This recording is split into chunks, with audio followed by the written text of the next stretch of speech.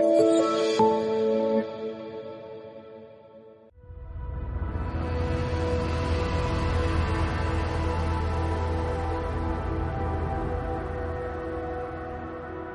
afternoon and welcome to the fifth week. Actually, it's morning time, but Ray and I have changed our schedule a little bit.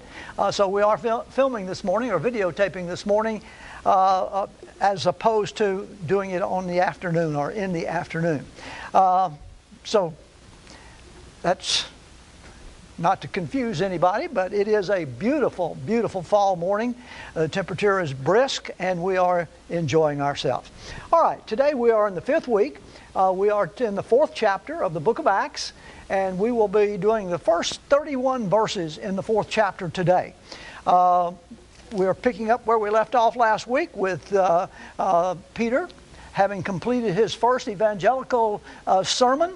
And we are then moving into what happens thereafter. And it didn't go as Peter probably expected it to go, but we'll be talking about that today. But first, let me open with prayer.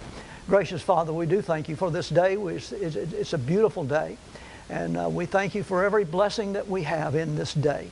We also ask that you would be with us this morning as we look to your word, and if there is a message here that you would like for us to take to heart, we just pray, Lord, that we might be convicted of that in some way, and it might bring meaning in some way to us. So we ask, oh Lord, that you be with us, lead, guide us, and direct us in all that we do, especially in your name.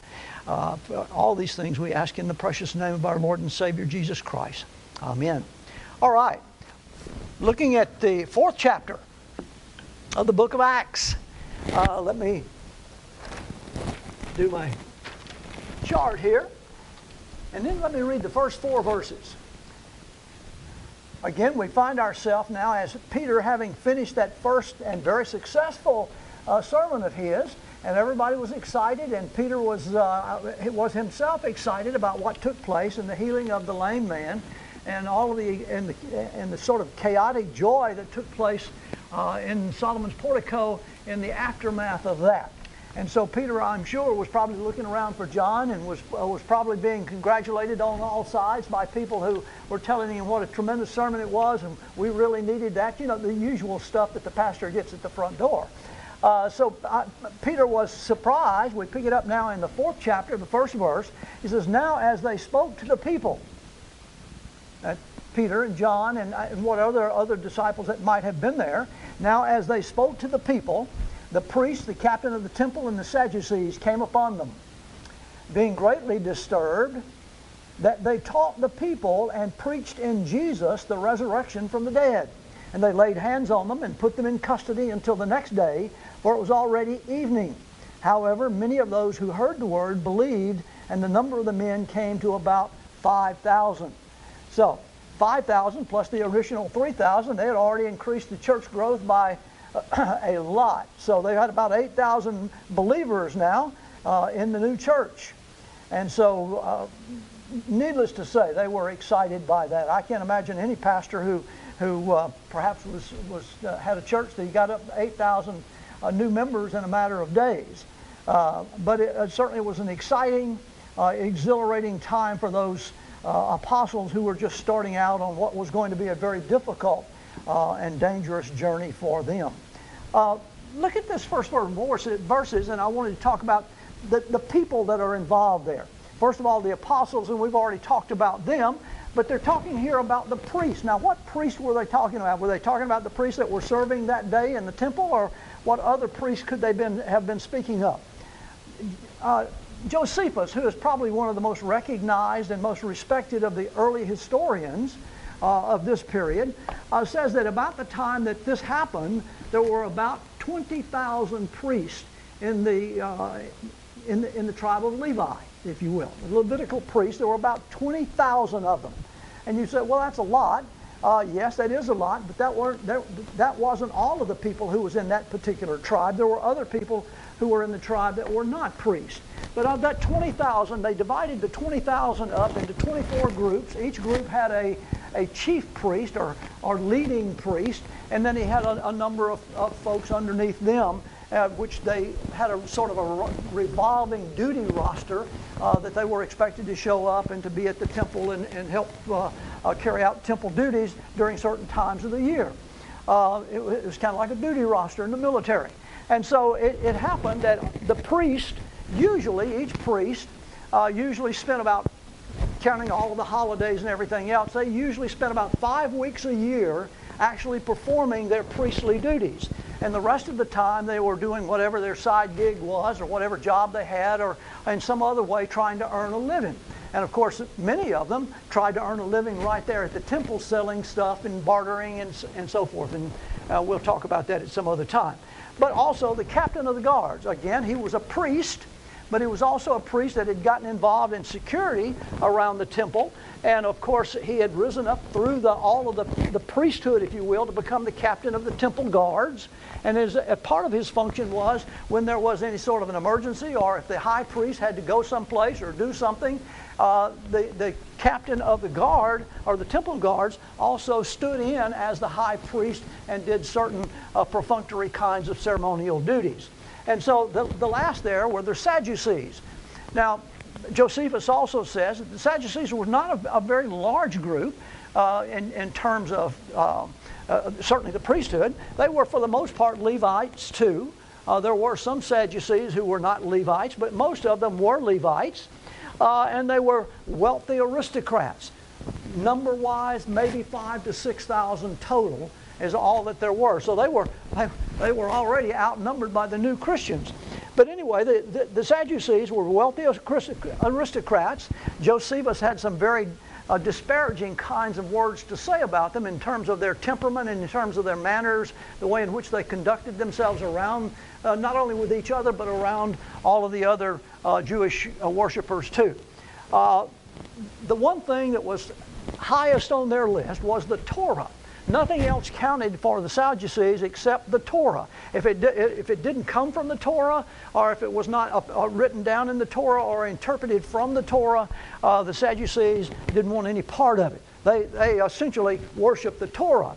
And so they of course would be very, very taken aback by anything that the apostles might have said, which would have been outside, which had not been in the Torah, or which had been outside the Torah.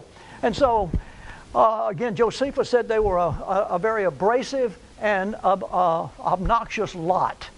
Now, jumping now to the next 5 verses, or 4 verses, no, it's actually about 6 verses there, 5 through 12. Verse 5, it says, "And it came to pass on the next day that their rulers, elders, and scribes, as well as Annas, the high priest, Caiaphas, John, and Alexander, and as many as were family of the high priest, were gathered together at Jerusalem." All of the muckety-mucks were there and especially after they arrested Peter and John and held them overnight along with the lame man who was Exhibit A going to be in their trial, if you will. It came to pass that all of these people were there, and they called them together to have this inquiry or this trial, quote unquote, of John and Peter. And when they had set them in the midst, they always put the accused in the middle of a circle. Now and then they went around and so everybody could see everybody else, and of course they would conduct their inquisition. It says, and of course the first inquisition question they had, "By whose power or by what name have you done this?"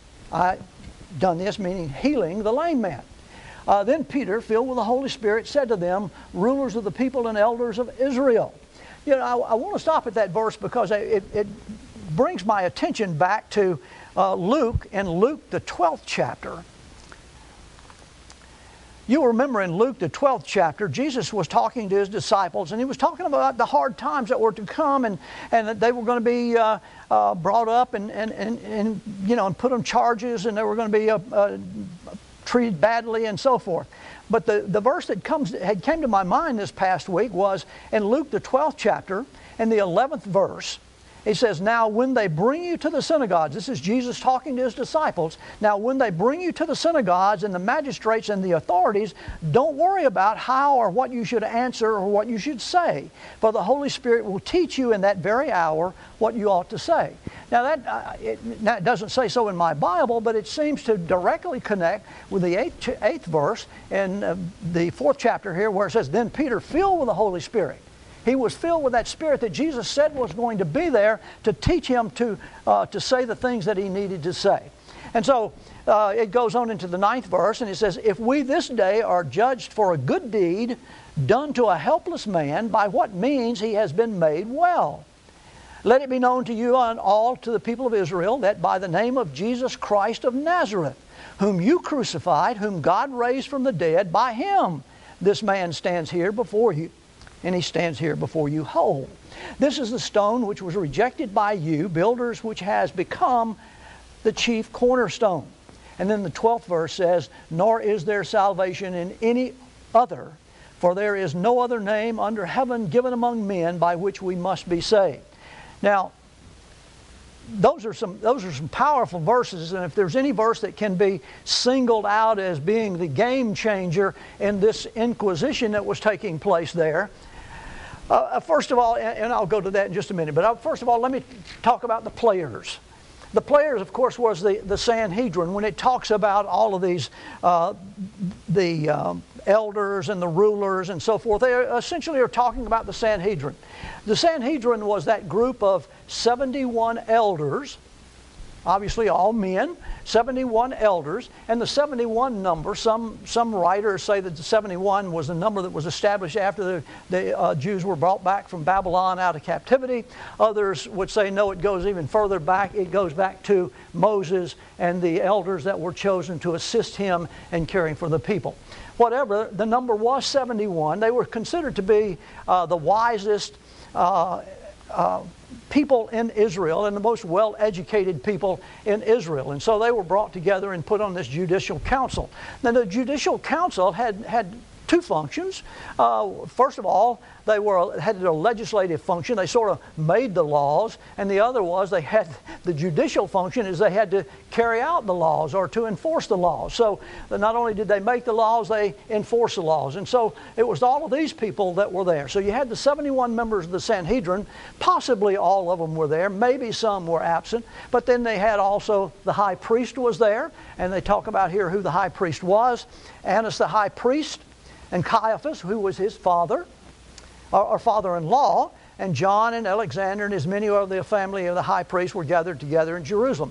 So you had all of the high priest and all of his relatives were there, and then Peter begins his testimony.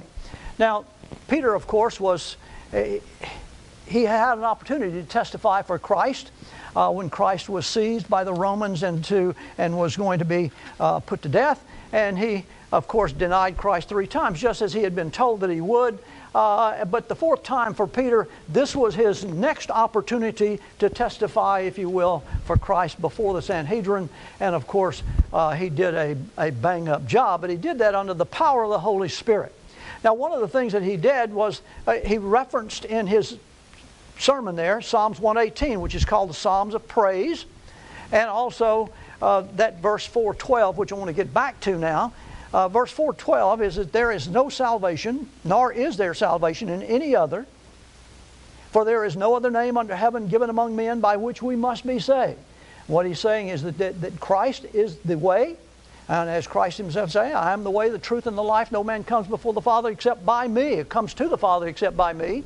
And so not only did Christ say that that's who he was and that was the only way, but Peter sort of repeats that again, and of course, speaking to this group, that certainly caught them not only off guard, but it enraged them to no end. Of course, most of the Sadducees that were there, the Sanhedrin, these are all people who thought that they had the final word on salvation. And of course, the Sadducees themselves didn't even believe in salvation.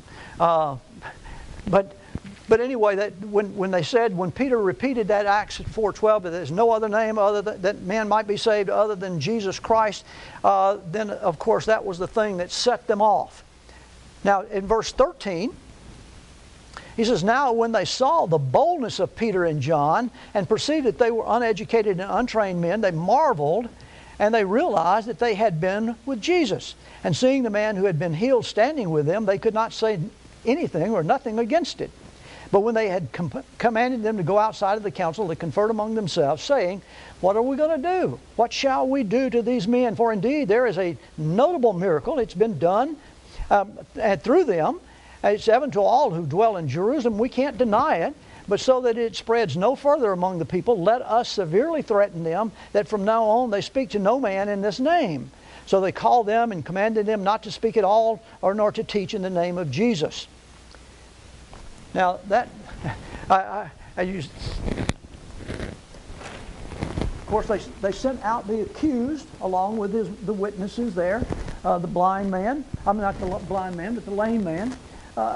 First of all, they were absolutely dumbfounded that Peter and John would have the temerity, would have the boldness to speak to them in the manner that they did, and to culminate with that verse 4:12 to say that not only were you were wrong as you could possibly be, because who you crucified was the only one that can get you salvation, or through whom you can be saved.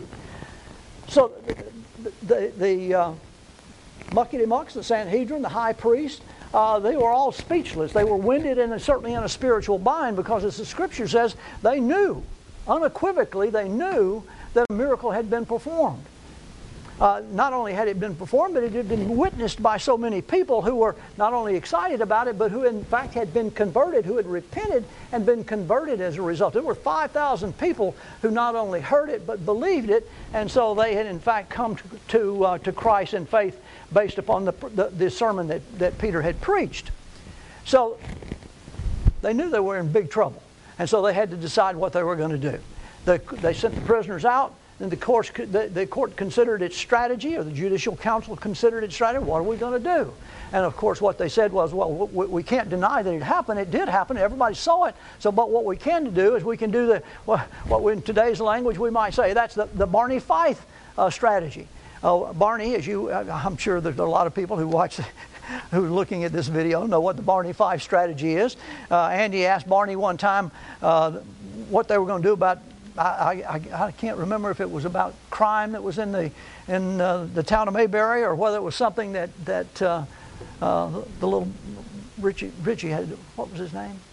Andy's son. Anyway, but anyway, Barney says when it's, what we've got to do is we've got to nip it in the bud. We've got to nip it. And of course, when they start to do that, and that's exactly what they were talking about doing here, is that we've got to nip this behavior, this thing about Jesus and who He is and what He did and so forth, and also this seemingly mad rush of new converts to become part of His following, to become Christians, if you will. And so they issued a gag order and said, they brought them back in and told them, now you will no longer teach and preach about Jesus, nor will you use His name in anything that you say. You've got a gag order, and it was issued to everyone about that, to all the apostles and so forth. Don't even say His name. As a matter of fact, the Sanhedrin wouldn't even say His name. They begin to say this man, or this name, but they would not say the word or the name Jesus. And of course, the apostles, Peter and John, says, John answered and said to them, whether it is right in the sight of God to listen to you more than to God, you judge. You make the decision about whether it's right for us to do what you tell us to do or not. For we cannot but speak the things which we have seen and heard. And so when they had further threatened them, they let them go, finding no way of punishing them because of the people, since they all glorified God for what had been done. For the man was over 40 years old, whom this miracle of healing had been performed. And of course, again, you can only imagine that Peter is saying, who are we going to obey, God or you? And of course, they had to answer that question, and they did answer that question by saying, essentially, we've told you, don't say the name anymore. Don't teach, don't preach, don't say his name anymore. And so, of course, Peter and John says, that's not going to happen. And over in verse 23, and being let go, they went back to their own companions and reported all that the chief priest and elders had said to them. And you can just imagine that scene, what that would have been like. Of course, most of the apostles would have been at prayers that time, although they extended way on up into the evening, so some of them might have gone on back, since Peter and John had been put in prison along with the lame man, who was no longer lame. And so they might have all gone back, and they were anxiously awaiting to see what was going to happen.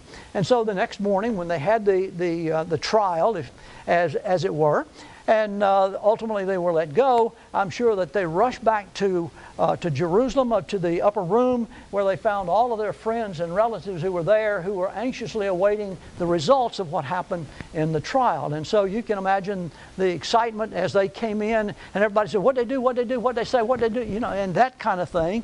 And so Peter and John were taking some time there to try and give them the entire story. And so when they heard that they raised their voices to go, when John and Peter repeated exactly the things that took place, and I'm sure in great detail, so when they had heard that, they raised their voice to God with one accord and said, Lord, you are God who made heaven and earth and the sea and all that's in them, who by the mouth of your servant David had said, why do the nations rage, and the people plot vain things? The kings of the earth took their stand, and the rulers were gathered together against the Lord and against his Christ. For truly against your holy servant Jesus, whom you anointed, both Herod and Pontius Pilate, with the Gentiles and the people of Israel, were gathered together to do whatever your hand and your purpose determined for to be done. Now, Lord, look on their threats, and grant to your servants that with all boldness they might speak your word, by stretching out your hand to heal, and that signs and wonders may be done through the name of your holy servant Jesus. And when they had prayed, the place they were assembled together was shaken, and they were all filled with the Holy Ghost, or the Holy Spirit, and they spoke the word of God with boldness. Well, what an ending to that event.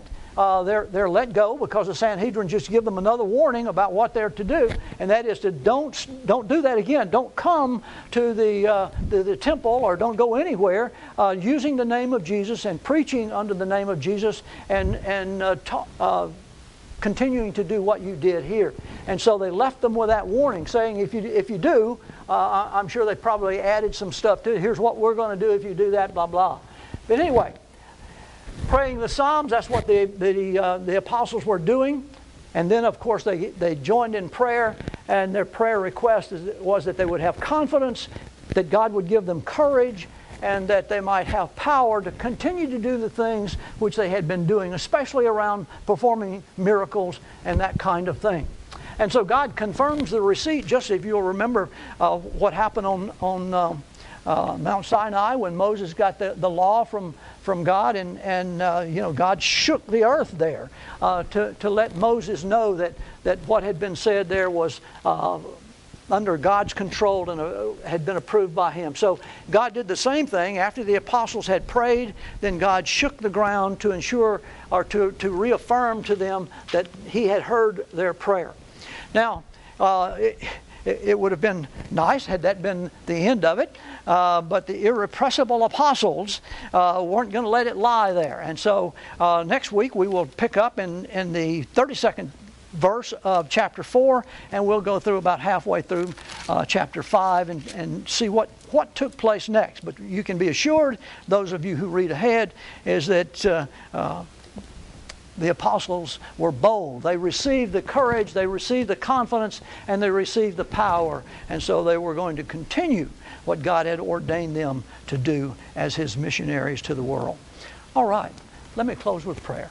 Gracious Father, again, we thank you for your word of truth. It's unchanging, and we thank you for it, Father, and we just ask that daily we might apply it to our lives and every situation, as that we look to the word of truth to tell us the things that we need to be doing, should be doing, and we ask, oh Lord, that through that we might be better servants in your kingdom. In Jesus' name we pray. Amen.